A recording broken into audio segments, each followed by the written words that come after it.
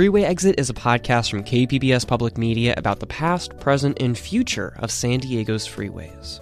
Learn the forgotten history of the San Diegans who built our freeway network and the activists who fought against them.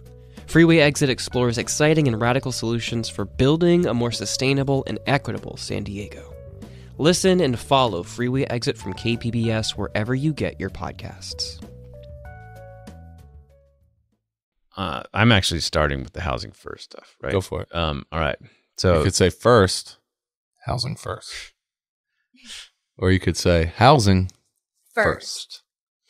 All right. 3, 2. Say first.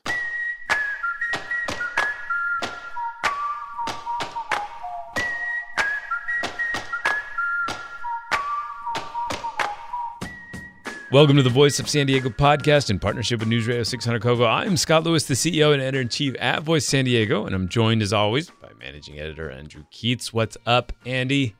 Not much, man. How are you? Well, thank you. And fellow managing editor Andrea Lopez Villafana. What is up, Lopez? Hey, Lewis. Coming up on the show this week, the County Board of Supervisors voted this week to approve loans to help the city of San Diego buy 3 hotels and an apartment building to house homeless San Diegans. But it was not without controversy. We'll explain the arguments swirling around the once wonky policy debate over housing first and why it has become a major political wedge issue in San Diego. Finally, KPBS reporter Andrew Bowen is going to join us to talk about his new podcast about the history of freeways in San Diego. That's all coming up. Stay with us.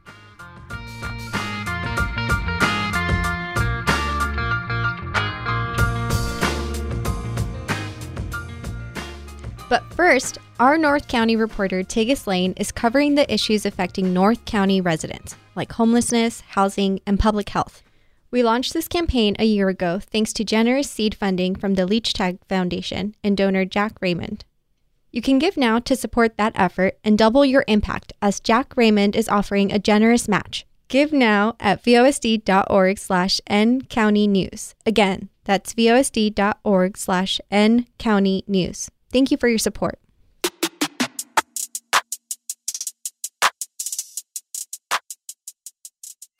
This week, the County Board of Supervisors voted 3-1 to approve a plan to help finance new purchases that the city of San Diego wants to do of 3 hotels and an apartment building, right? Mm-hmm. And they want to convert the rooms in those buildings into rooms for permanent supportive housing for homeless people, right? That's right. And so that happened. They voted for it. Republican Joel Anderson on the County Board of Supervisors was in favor of it, which gave them the necessary 3 votes to do it. But opposed was County Supervisor Jim Desmond, and his sort of statements about it seemed to line up rather well with 2 other Republicans in town, Bill Wells, Republican mayor of El Cajon, and Richard Bailey, the mayor of Coronado, who all panned this and what they called housing first. So housing first is a discussion and an idea that we have talked about for a decade, and now it's become something of a fierce debate. So let's listen first to, this is Richard Bailey explaining his concern about this purchase and about housing first to KUSI. This is the mayor of Coronado. The state of California even prohibits counties and cities that are taking advantage of this funding from putting requirements on the individuals that are utilizing this program. So you can't require someone to be sober for using this program. You can offer them treatment services, but you can't mandate that they actually take part in those treatment services while they're part of this program and receiving this housing. And I think unless you couple those two, combined with strong, consistent enforcement of quality of life issues, such as not blocking the sidewalks with 10 cam-ins and enforcing against the use of drugs publicly on our, in our parks and on our sidewalks, you're not going to have the desired results. So the state program he's talking about is Project Home Key. This is a big pot of money, $36 million identified for San Diego in particular, to set aside and allow grants and other financing to allow these cities to purchase these buildings, turn them into rooms and places where people can stay. We were actually on the forefront of this several years ago. Mayor Kevin Faulconer, former mayor of the city of San Diego, was one of the first to take advantage of these types of funds that the state made available to purchase 2 hotels that we've done a lot of reporting about a conflict of interest that occurred in the purchase of one of them, and in just some of the long-term challenges that they had staffing and safety in those hotels, right? Got it. And so it wasn't really a controversial initiative or investment until now. And again, remember the former mayor Kevin Faulconer, a Republican himself, was on the forefront of it. And so now it's starting to evolve into a wedge issue. So here was Jim Desmond making something of a very similar point to his counterpart, Bailey. It wasn't so much the price tag, which was ridiculous, but it was the fact that, okay, we need to get homeless into housing, but we have to provide or require treatment. We have to require that they get clean and sober. We have to, the taxpayer is just giving and giving, and there's no accountability, for the homeless person to get help or treatment. And I think that's the root cause. That's what we really need to focus on. So, very similar point. You shouldn't give people places to live until they commit to being sober or are sober. It's a little squishy on where they draw that line. But help us understand. Give me a little history. You did this earlier. Do it for our people, what we're talking about here with this housing first debate and how it's evolved. So during the Obama administration, the Housing and Urban Development Department, the HUD, changed its requirements for funding to cities and states for these sorts of programs, and they adopted a housing first program that sort of supplanted what had been the previous model, transitional housing. Transitional housing is, we could spend all day debating the lines between these things, but transitional housing is largely what Bailey and Desmond are describing here. Don't just give people homes with, right off the bat. Force them to join some sort of treatment program and transition them into housing. Transition them from being on the streets into some programs and services, perhaps with some temporary housing solutions in there, maybe shelters, something, and then transition them into housing. The shift was the biggest problem is to stabilize these people's situations by getting them into a home, and then you can provide them services. So one thing you'll often hear defenders of Housing First say is, hey, it's right there in the name, Housing First. That doesn't mean housing only. We're not opposed to services. What we are opposed to is conditioning housing on the acceptance of services, because people need to be in housing first before you can start treating it. That's the debate. And it's been going on for a long time.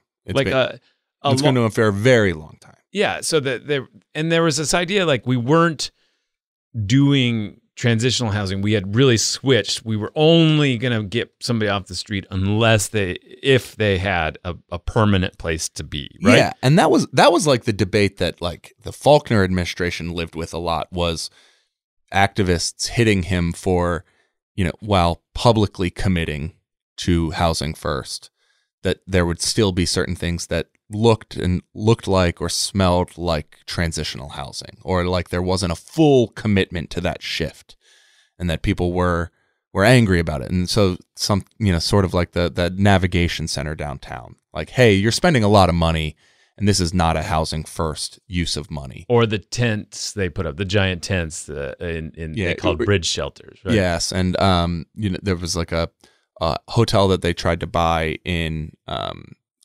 sort of on the border between the city and Imperial Beach, that was going to be it's complicated, but a program that would be part of it for housing. Yeah, the SAFE program. It was like instead of going to jail, you could go there and work things out. So activists were jumping on all of these things and saying, like, this is not housing first. I think it would be fair to say that, like, housing first is like a first principle is even if before you get to the housing, is like, don't have shelters that require you to be sober to go into them. So you still see those in North County. People have these, there's controversy around whether there are enough low barrier shelters that you can just go into that is sort of in keeping with a housing first principle. Don't put up obstacles to people who are doing anything towards getting off the street. Help stabilize them first, and then you can start to do this other stuff. Yeah, that's the heart of the debate, right? Yes. That at the core is this contention about whether you need to get off the streets before you can even start to stabilize your life that way. You need to get into a stable shelter of some kind of home, and then you'll be able to fix these other things. Versus you don't deserve that or shouldn't get that. You should graduate to that only after you've achieved sobriety and mental health stability. Proved a commitment, provided some sort of return on the resources that have been allocated to you. Yeah, exactly. There's a moralizing component of the transitional housing model, I would say.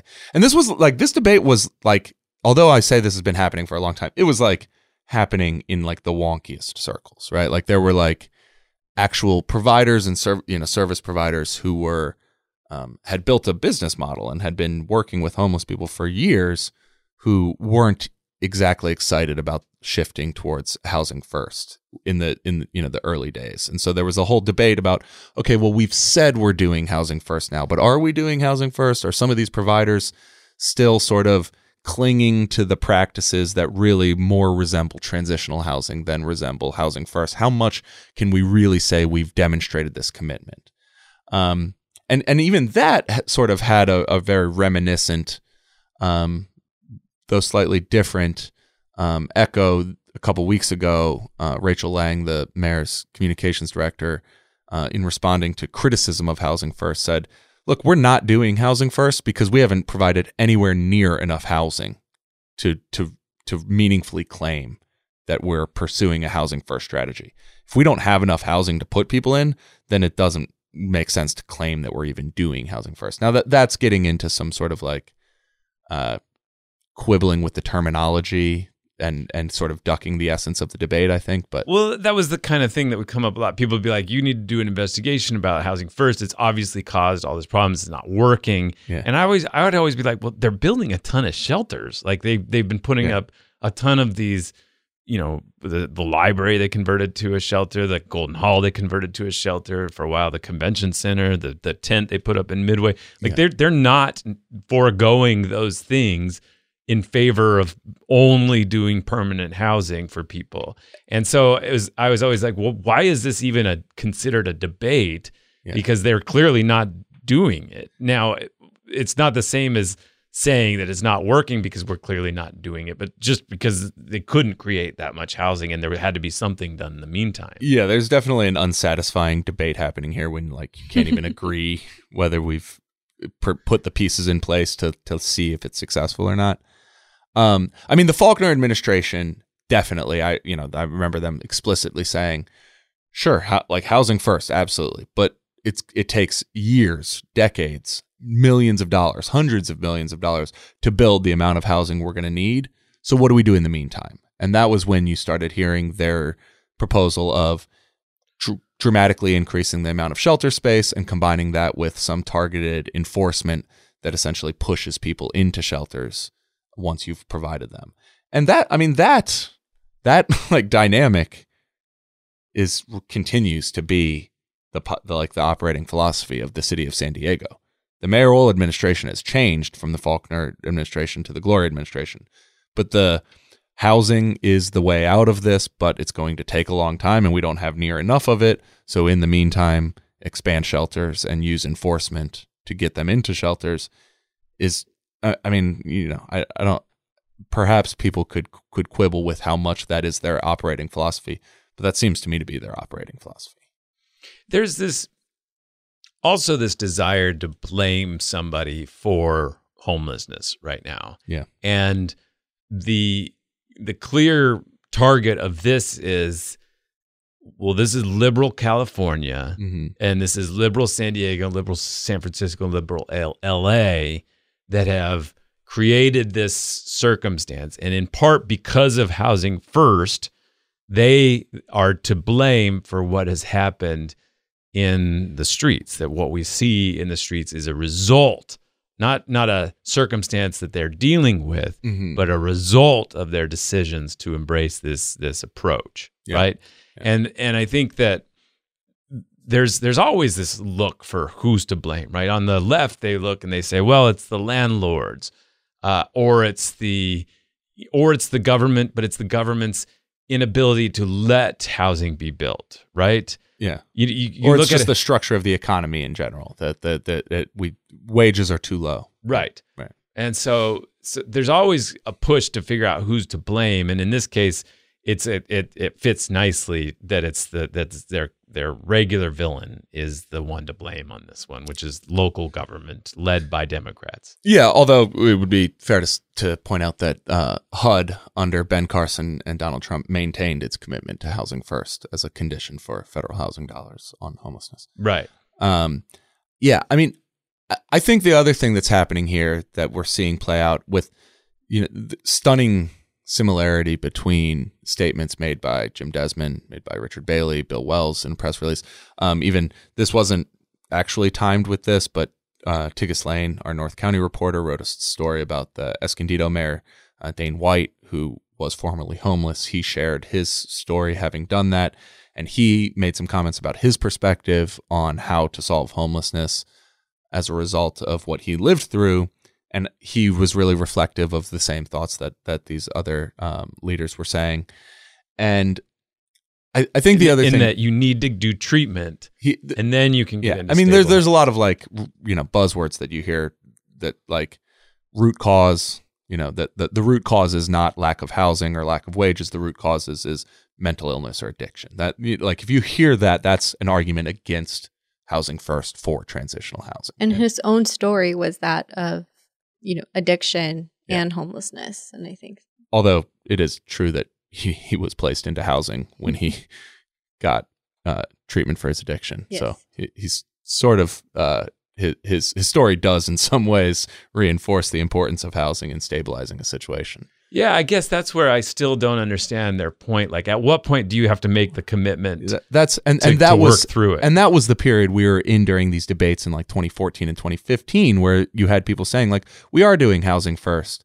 And they were like, absolutists who were saying like, no, that looks like transitional housing to me. You're still making them do treatment. Still making them do, and that's, it does get unproductive and sort of like an argument about defining terms at a certain point. There is some gray space in between these things.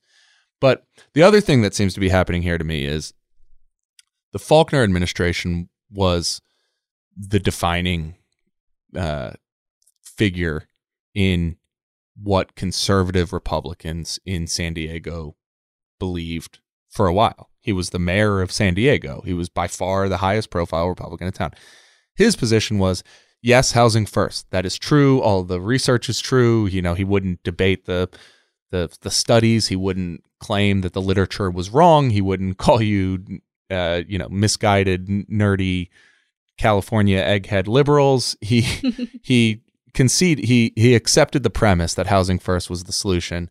He just said, in the meantime, we must deal with this situation on the streets, and the way to do that is with shelter and enforcement. And as I said before, that position has basically been occupied now by Todd Gloria, the most prominent Democrat in town. The mayor's office has essentially maintained that position. You could pick out some ways they may be different, but the city of San Diego's policy on homelessness hasn't changed in the last few years, as far as I can tell, really. Mm-hmm. And so it's pushed everything to the right. And so the response now from people like Bill Wells, Jim Desmond, Richard Bailey can't be the same thing that the Democratic mayor is pursuing. It's now, housing is not just the primary problem. It's not part of the solution. It is misguided to buy these hotels and provide housing because you're not going to do the right thing with it. You're just going to give it to people without conditions. Like it will actually hurt. It's gone from you can't just focus on housing to let's not even talk about housing. Yeah. I think that there's an interesting thing going on as well with the discussion about housing, because if you acknowledge that housing at all. The housing market in general, Mm-hmm. housing supply in general is part of the problem. You have to accept a level of responsibility depending on your own situation, whether you're somebody who enforces the restrictions on building housing or whether you're just a person who has a nice house, right? It starts to implicate everybody as part of the problem. And look at somebody like Richard Bailey, the mayor of Coronado. He maintains, he's part of the government of Coronado, which has a very restrictive policy on new housing, right? Like it's not allowed in Coronado broadly, right? Yeah. And so he, he has to square that with his worldview, which is essentially at the heart, like Republicans say, well, we're free market people, right? We believe in the market. The government should stay out. Except in his case, in his part of the county, you're not allowed. The government does not allow you to use your property to build things, right? Mm-hmm. And so to square that, housing cannot be part of the solution, right? Like you can't really make housing part of the solution if your entire approach to governance is that it's not allowed. Yeah, right. Yeah, conceding the one puts you in an unfavorable position in this ongoing argument on the other side. Yeah, you right? can't say like housing first, but your city doesn't build much housing. Right. Right. And so then homelessness de facto has to be something else, something wrong with the people or morally wrong or a failing that they are, again, with something we've always we're dealing with. It's just, these are people who have fallen and they need to be redeemed, but they have to go through almost a religious process to get to something that they can now deserve redemption and get into a house, right? Or get into a place to live. And I think that clashes with the other side that says, well, no, you need to get them all off the street. And the criticism to them is like, well, can you satisfy that demand? Mm-hmm. We can't build that many homes that rapidly. We can't provide wraparound services for that many people that rapidly. And so what are we doing? Like what's the plan? What's the emergency plan for all the people on the streets while this happens? Yeah. And is it just to let them be? And I think those two worldviews, they're both problematic, but they're starting to clash in more like clear partisan lines right now. Yeah, there's this other thing going on that's just interesting as somebody who's observed these sorts of debates for a long time, which is the hotel acquisition strategy was appealing broadly to conservatives, I think, in a way that might have been like controversial among progressives 10 years ago, in that it bypassed the affordable housing industry. Right. An affordable housing industry that conservatives had been really opposed to funding on the grounds that it took too long to build the housing. It was too expensive to build the housing. It provided too few units at too great a cost for the industries or markets that you taxed to fund it, and that you shouldn't do it, right? This is like a completely different thing where it's like you get the housing units in a couple months as opposed to 4 or 5 years. You don't have to stack up all these complicated funding structures to do it. And it's cheaper on a per door basis. Now you have people still being outraged that it's like $450,000 a hotel room. But that's better than $750,000. Even though that's better than what the alternative of building affordable housing, to say nothing of the the value of time of getting it in a couple months. And so like, I think you would have if everybody was staying true to the principles outlined 10 years ago, and keeping in mind that these are actually different people in a lot of cases. It's I'm assigning people to the roles of their predecessors. But if the political lines had stayed the same, we should buy hotels and transition them into places for people to live as housing while we treat them. That would have been the conservative alternative. And in fact, it was under Mayor Faulconer. It would have been the conservative alternative to raise the linkage fee, assess the value on new commercial development based on the fact that there are jobs there and that some of those will be low wage, and then we'll use that as a carrot to attract other funding sources, and then we can give that to nonprofit developers who will build it over a 5-year period. And at the end of that, we'll have 30 units. 10 people will get, that was the thing that used to make conservatives angry. And this is like the alternative to that. And now it's still like, no, it's bad. Yeah. Giving them the housing at any price is bad because it's the wrong solution. And like that's a real tectonic shift in this debate over a 10-year period. Yeah, I think that's a good observation. Now, Andrea, your team and you produced this week a couple of compelling stories about people actually trying to navigate this world, or who did navigate. In this case, the Escondido mayor, Dane White. So tell us a little bit about that story that Tigges did and what you pulled from it. So his story, he, from a very young age, he told Tigges he struggled a lot and he had a lot of problems with his family. And he, was living with his parents and he kept getting in trouble. And he moved with his grandparent. And that was a point where he started getting into more trouble. And eventually he became homeless. And he was very young. He was a teenager when this happened. And he ended up going down a spiral where a lot of young people do when they're, kicked out of a family member's home, where you're homeless, but you're couch surfing, right? You're not homeless, maybe living on the street, but you're couch surfing. And he ended up finding an apartment with a friend and kind of started falling into drugs and addiction from there. And then just kind of spiraling from that position to a point where he was on the street and living behind a 7-Eleven. Yeah, in Escondido. Where he grew up. And where he's now mayor. Yeah. And so that we hear often about how hard it is for people to get out of these situations and move up. And now here's somebody who moved up not only into a stable situation, but moved on. Was there a moment that he described that started to click or it worked? And it was what he described was treatment, right? It was a stable place to live and treatment. Yeah, he focuses more on the treatment than the stable place to live. Yeah. But focusing on the treatment, he says that was the root cause of his homelessness. And I think that's where these sides are talking past each other a bit. It's like, yes, people would disagree and say, no. The root cause of your homelessness was that you didn't have a home. Yeah. And lots of people have homes and are maintain long-running addictions for weeks or months or years.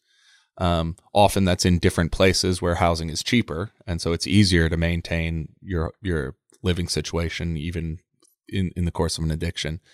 But he nonetheless, what's interesting about him, he's willing to spend money on the problem. Yeah. He says we should increase the amount of money we spend on services and treatment.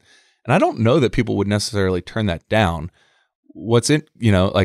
Again, Housing First provides room for ample treatment options, whether it's mental health or addiction. Where something changed this week was we should not spend money on housing.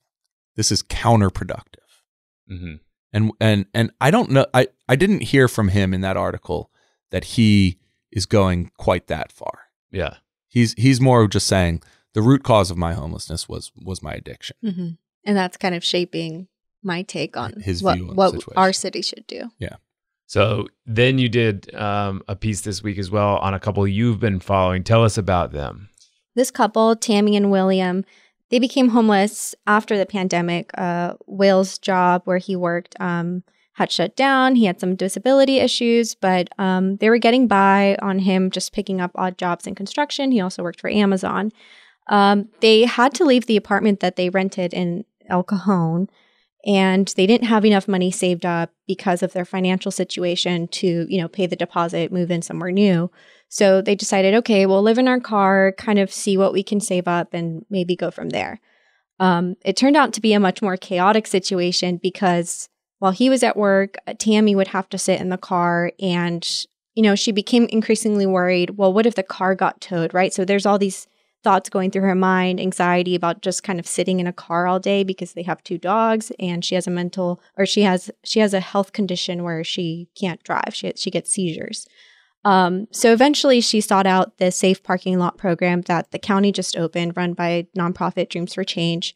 They signed up. It was a few, months of relief to just have a safe place to park at night, because that's how these safe lots operate, right? They open up. Some of them offer a variety of different services, but for the most part, if you live in your car, you can park there at night without having to worry about, people coming up to your car and asking you to move along.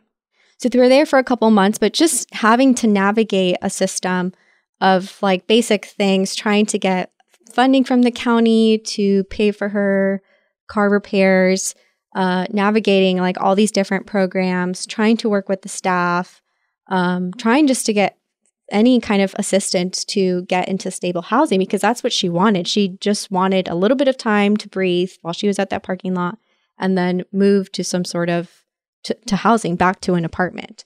That has not happened. They've been homeless. Next week will be a year. And, they were in a position where they were working. They could have easily just had a couple months to get back on their feet, but there is no housing to move them into. And then the actual nightmare scenario was their car, right? Their car. When you're living in your car needs to work. Yeah, your car needs to work. Basically, when I met them, their car had gotten really bad to the point where like they turned it on just to show me how bad it was and made like this terrible sound. We were outside of Starbucks and all the people around us like looked at us like, what's going on here? And so she was adamant, like at any point this car is going to break down and we are going to be on the street. Like how much vulnerable does a person have to get some sort of service? And that's what happened. A couple days after I met her, she texted me and their car broke down and there was basically nothing that they were, could do. So they had to sleep in a tent. Eventually, Dreams for Change and the county helped them to move into a motel, just temporary, while their car is getting fixed. But again, once their car gets fixed, they'll go back to living in their car. I think what's interesting about your story was just all the steps, and every step you go down the ladder toward actual street homelessness, it seems like getting back up the ladder is like twice as hard, right? That's what I keep getting out of all of these stories we do. This is the 10th of these stories we've done where somebody's fallen down all the way, and climbing back up is just really hard. And that's what's the moral and the theme throughout all of these. And no better one than this to express to get stability, you have to have a job. To have a job, you have to have stability. And to have a job that pays enough to get into a home, you have to be able to save money. But then you start racking up bills and parking tickets and repair problems. And the worse it gets for you, the harder it gets to get out. It's just a brutal vortex, it feels like. Mm-hmm. I mean, and their problem started even before they became homeless, right? They were having issues with the landlord, asking for their landlord to fix their apartment. That turned out to be big chaos for them. And they had to leave that apartment. Then they're living in their car. The registration's paid for, but it didn't pass a smog check, so she's applying for these programs and it just keeps spiraling from there. The tags are going to be expired. She's not going to be eligible for this program anymore. She just can't get someone to help her pay for the car repairs. And also, because they live in their car, they need somewhere to stay just a couple days while the car is getting repaired. So it's just like constantly. Then finally you're on the street, you're sleeping in a tent with your dogs. And, okay, where do we go from here, right? We're in a worse situation. We don't even have a car where, her partner can get to work anymore. So now he's not even working. Yeah. It seemed to me that all of the problems that they encountered are immensely frustrating for them, and you can see how hard it was. Also, I think the amount of administrative perfection it would require to assume that no one utilizing these programs would ever encounter these sorts of hiccups is unrealistic, and that the margins on any just squeaking by are so thin, and that the sort of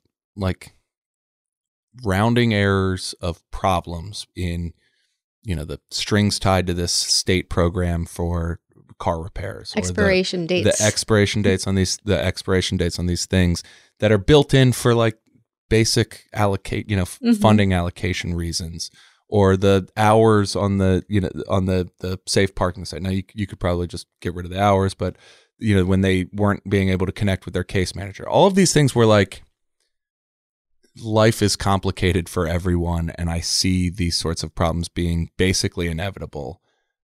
But when they come to you when you have no room to spare, none, you can't just like stomach that one little hiccup, and the next thing you know, you're in a tent, is what's so grim about it. I mean, like that it requires complete paperwork perfection, no hiccups, choosing the right shop the first time you get an estimate. Yeah. Like, it's just, you don't do that when there's thousands. Yeah, exactly. I don't do that. You just go to any shop. Right. It's like, yeah, exactly. I don't want to draw an analogy because no scenario I can come up with carries the stakes of the one that we have here. But like in any situation where you have no margin for error, well, guess what? Things still go wrong, and that's when you have problems. I think that's what gets me too about this whole thing. Again, we get this. There is so much diversity of what people are experiencing there. Obviously, there's a lot of drug use. There's a lot of mental health crises occurring everywhere. But it's not like there's a clear group of them and then a clear group of folks like this that have fallen into hard times.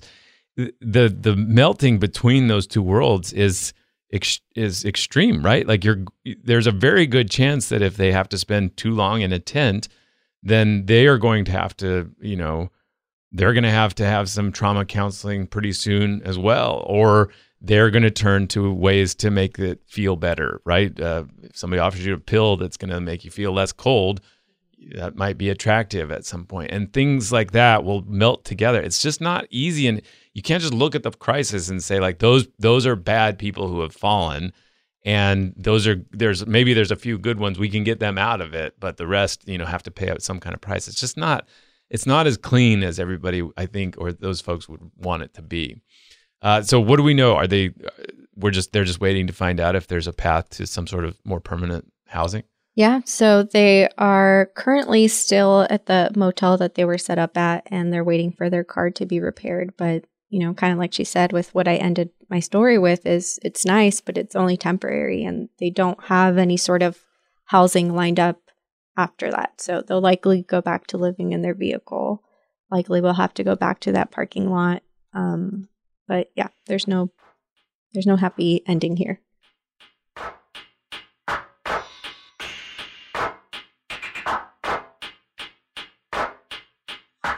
We are going to take a quick break. Stay with us.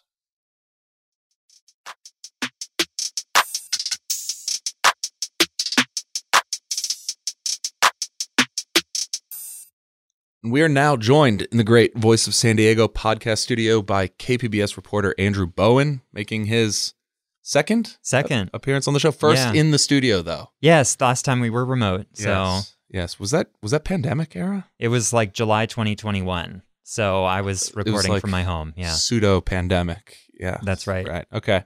Well, we are here. You're here now because you have a fantastic program, new podcast. It's called a podcast. Okay, yeah. It's a podcast. I don't know if you like this thing that we're on right It's a show. now. It's a new show you have called Freeway Exit. Yeah. Right? It is a history of the creation and the protests against and the movement for and the funding of freeways in San Diego. Mm-hmm. Past, present, and future. That's sort of the tagline is. There's a lot of forgotten history about our freeways. Most of us have come to San Diego after they were already built, and we kind of take for granted that a lot of those spaces used to be something else before those, well, all of them used to be something before they were built. But we don't know that history, and freeways are just at the center of so much of our political debates in San Diego around transportation and climate action and housing.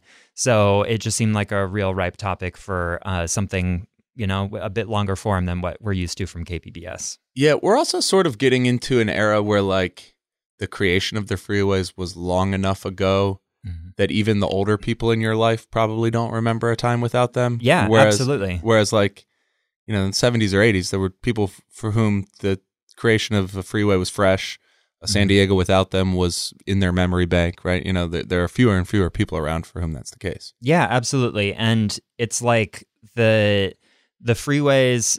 I mean, the first freeway in San Diego, and this is like right in episode 1, the first freeway that ever came to San Diego was the 163. At the time, it was called the Cabrillo Parkway. And it started basically where more or less where the 8 intersects the 163 now, and it went down through Balboa Park to downtown. And so that was 1948 when it was built. But then it wasn't until the mid-50s, and we talk about this in episode 2, after the passage of the Interstate and Defense Highways Act and this huge infusion of federal spending for freeways across the entire country, when we really start to see the freeway in San Diego take off and shape how our city is actually built. Yeah. So the 163, I mean, the 163 is fascinating because it's part of a history of what we've done with freeways. It's also a part of a history of like what we've done to Balboa Park, right? Like for a place that calls that its crown jewel. Yes. I don't know that our actions are especially consistent with the moniker. Yeah. Let's put a freeway. There aren't many crown jewels that are cut up by a freeway. Yeah. That are in the flight path. Right. That have a landfill in them. Yeah. That are occupied with a bus maintenance yard or a city truck maintenance yard. Right. There's a lot of stuff that is like generally considered unwanted, like not in my backyard stuff. Yes. That somehow ended up directly in the center of our supposed crown jewel. It's a crown jewel, but with character. Yeah. Yeah. I mean, one of my early memories in San Diego was hiking on the Bridle Trail when a friend of mine was visiting. And for anyone who doesn't know, the Bridle Trail goes right next to the freeway. It runs like right parallel to the freeway. And it's just the contrast between the beautiful setting, the walls of the canyon, and right now they're all covered in wildflowers. And the contrast between that and the feeling that you get just like standing right next to all of that traffic and the noise, just like not even being able to hear yourself think. I remember hiking that trail with friends and thinking, okay, I guess this is how San Diego does parks. And then, I think a lot of us in San Diego have had that moment where we see the pictures of Cabrillo Canyon before the freeway was built, with the lily pond under the Cabrillo Bridge. And, it's there is, I think, for a lot of us, a sense of loss of what the park used to be before so much of that space was taken over by cars. And yet you have this tidbit in the show. What was the vote in favor of the creation of the Cabrillo Freeway? Yeah, it was in 1941. So people may know that there's a part of the city charter that requires a public vote for any dedication of any part of Balboa Park that's not parkland. So in order to give Caltrans, at the time they were called the California Division of Highways, in order to give them that space and to build the freeway, there had to be a public vote. And that happened in 1941, and it passed with 89% of the vote. 89%. 89% of San Diego voters said, yes, let's put a freeway through Balboa Park. Could you think of something that could get 89% of the vote in San Diego right now? No, literally nothing. No, not even nothing in my mind could I think of that many people would agree on. But, and we talk about this in the podcast, like, there was a real sense of that freeways were progress, that this is the future. And there, at the time, this was before World War II, but, in the aftermath and after the freeway was built, people had a lot of disposable income. They were buying cars in greater numbers. There was a greater appetite for people to have their own homes, not live in, close quarters anymore. So that's, why we ended up with all the suburban sprawl that we had here. And so, it's pretty crazy to think that, and if you were to ask someone if we were to imagine an alternate universe where the freeway was not built through Balboa Park and we were to have to hold that vote again today, how many people do you think would vote for it? I mean, I have no idea, but I know it's not 89%. No. I mean, one of the things that struck me in that episode is you talk about there was like a common vision that this would be good for the growth of San Diego. This would be part of it becoming a bigger city, allowing it to punch alongside LA and San Francisco. We spent a lot of time debating about like whether there are whether one idea or another is a good way to do that. But even before we get to the idea of like litigating any specific proposal, I don't think there's any shared vision now that we want to do that. I think there's like a group of people who would like San Diego to be bigger and to grow, to pursue more economic opportunity. But then there's like as much a group of people who are like, no, what we should do is stay like this, stay as we are, or maybe even move backwards some, you know? Yeah. And that's one of the sort of historical juxtapositions that I drew out of the show, is like, oh, there was a time where there was a shared vision that San Diego could be bigger and more. Yeah, I mean, I couldn't tell you like which side has the majority. No. I think that it would take a lot of very sophisticated polling to figure out, how many people in San Diego want the city to grow and how many don't. But I think it doesn't really matter what people think, because the city is growing and it will continue to grow, and there's nothing that we can do to stop it. But bringing this back to freeways, I mean, the real conversation we have to ask ourselves to have in San Diego is, as we grow, are we going to continue to invest in the freeway? And or given all of the commitments that we've made around climate change and reducing our dependence on cars, is there an alternative where we can see a future where fewer people are driving, people live closer to work, live closer to all of the amenities that they need day to day, and don't need to drive on the freeways as often? Or if they do drive on the freeways, it's for a much shorter distance. And if that's the future that we can see, like, what do the freeways look like? How much space is left over? The congestion that we experience, it's really only for a couple hours each day. Outside of that, the freeways are functioning very well at moving a lot of people very fast. But during those peak hours, when there's a lot of demand to use the freeways all at the same time, that's when you experience congestion. And people from Sandag will tell you, if we can reduce the number of cars on the freeways during peak hours by about 10%, we can get speeds back to normal. So if there is a future where we have excess capacity on our freeways, then what do we do with that excess capacity? Do we just keep it like a freeway because that's the best use of that public land? Or is there a future where we can imagine some other type of use for that land? Well, so you have some proposals that you go through in the show that are not specifically, new freeway expansion proposals, but freeway mitigation, freeway decommissioning, that sort of thing. What are some of those ideas that you go through in the show? Yeah, well, the first one we talk about is decommissioning the 163 through Balboa Park, and this is an idea that circulates on Twitter every now and again. You might have seen at some point this Twitter account that generates images of streets and freeways without cars, pedestrianized streets and everything. It's AI image generation, and they did that for the 163, showing this beautiful park with somebody biking and a line of flowers under the Carrillo Bridge, and it really went viral. I think that says people are interested in imagining that future, even if they can't see it happening anytime soon. And so the most radical solution to that question, or the most radical answer to that question of what do we do with the excess capacity in this future where people are driving a lot less, the most radical answer is let's decommission a freeway, just completely remove that from the network and do something else with that land. This has been done before. It's not something that is totally out of the question, or that there is no roadmap for us to follow. Rochester, New York decommissioned their inner loop freeway and built a boulevard in episode 5, which is going to be dropping on Tuesday.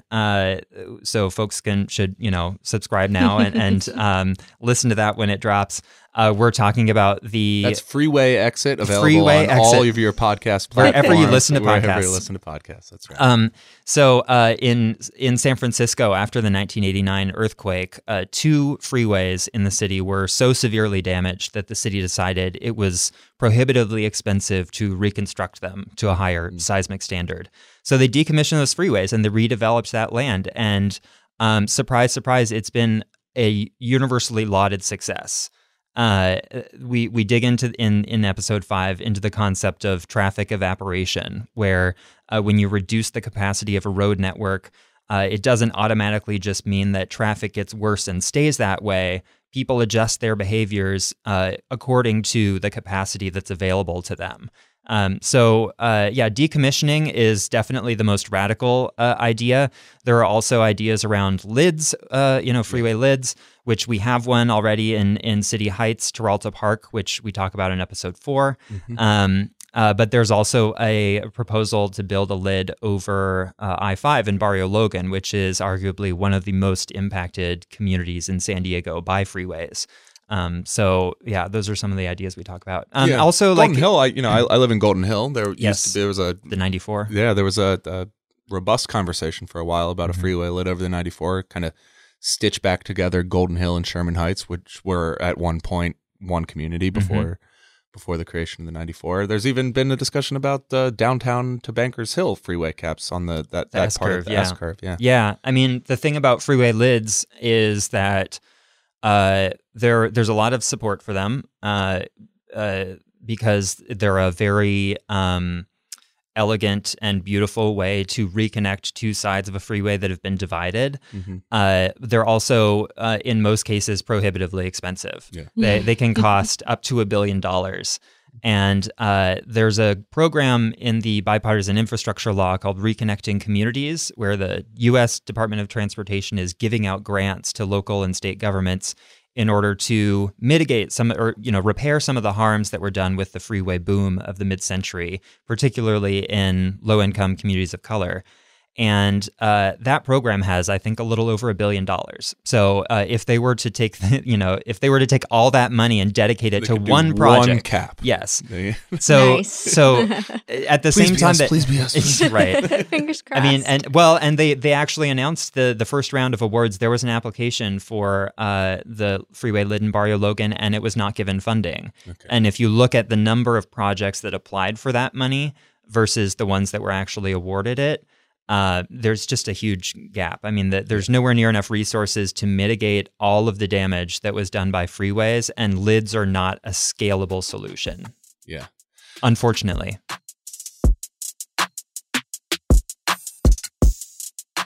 Andrew Bowen, Freeway Exit, available on all of your favorite platforming devices for podcast and other means of audio listening.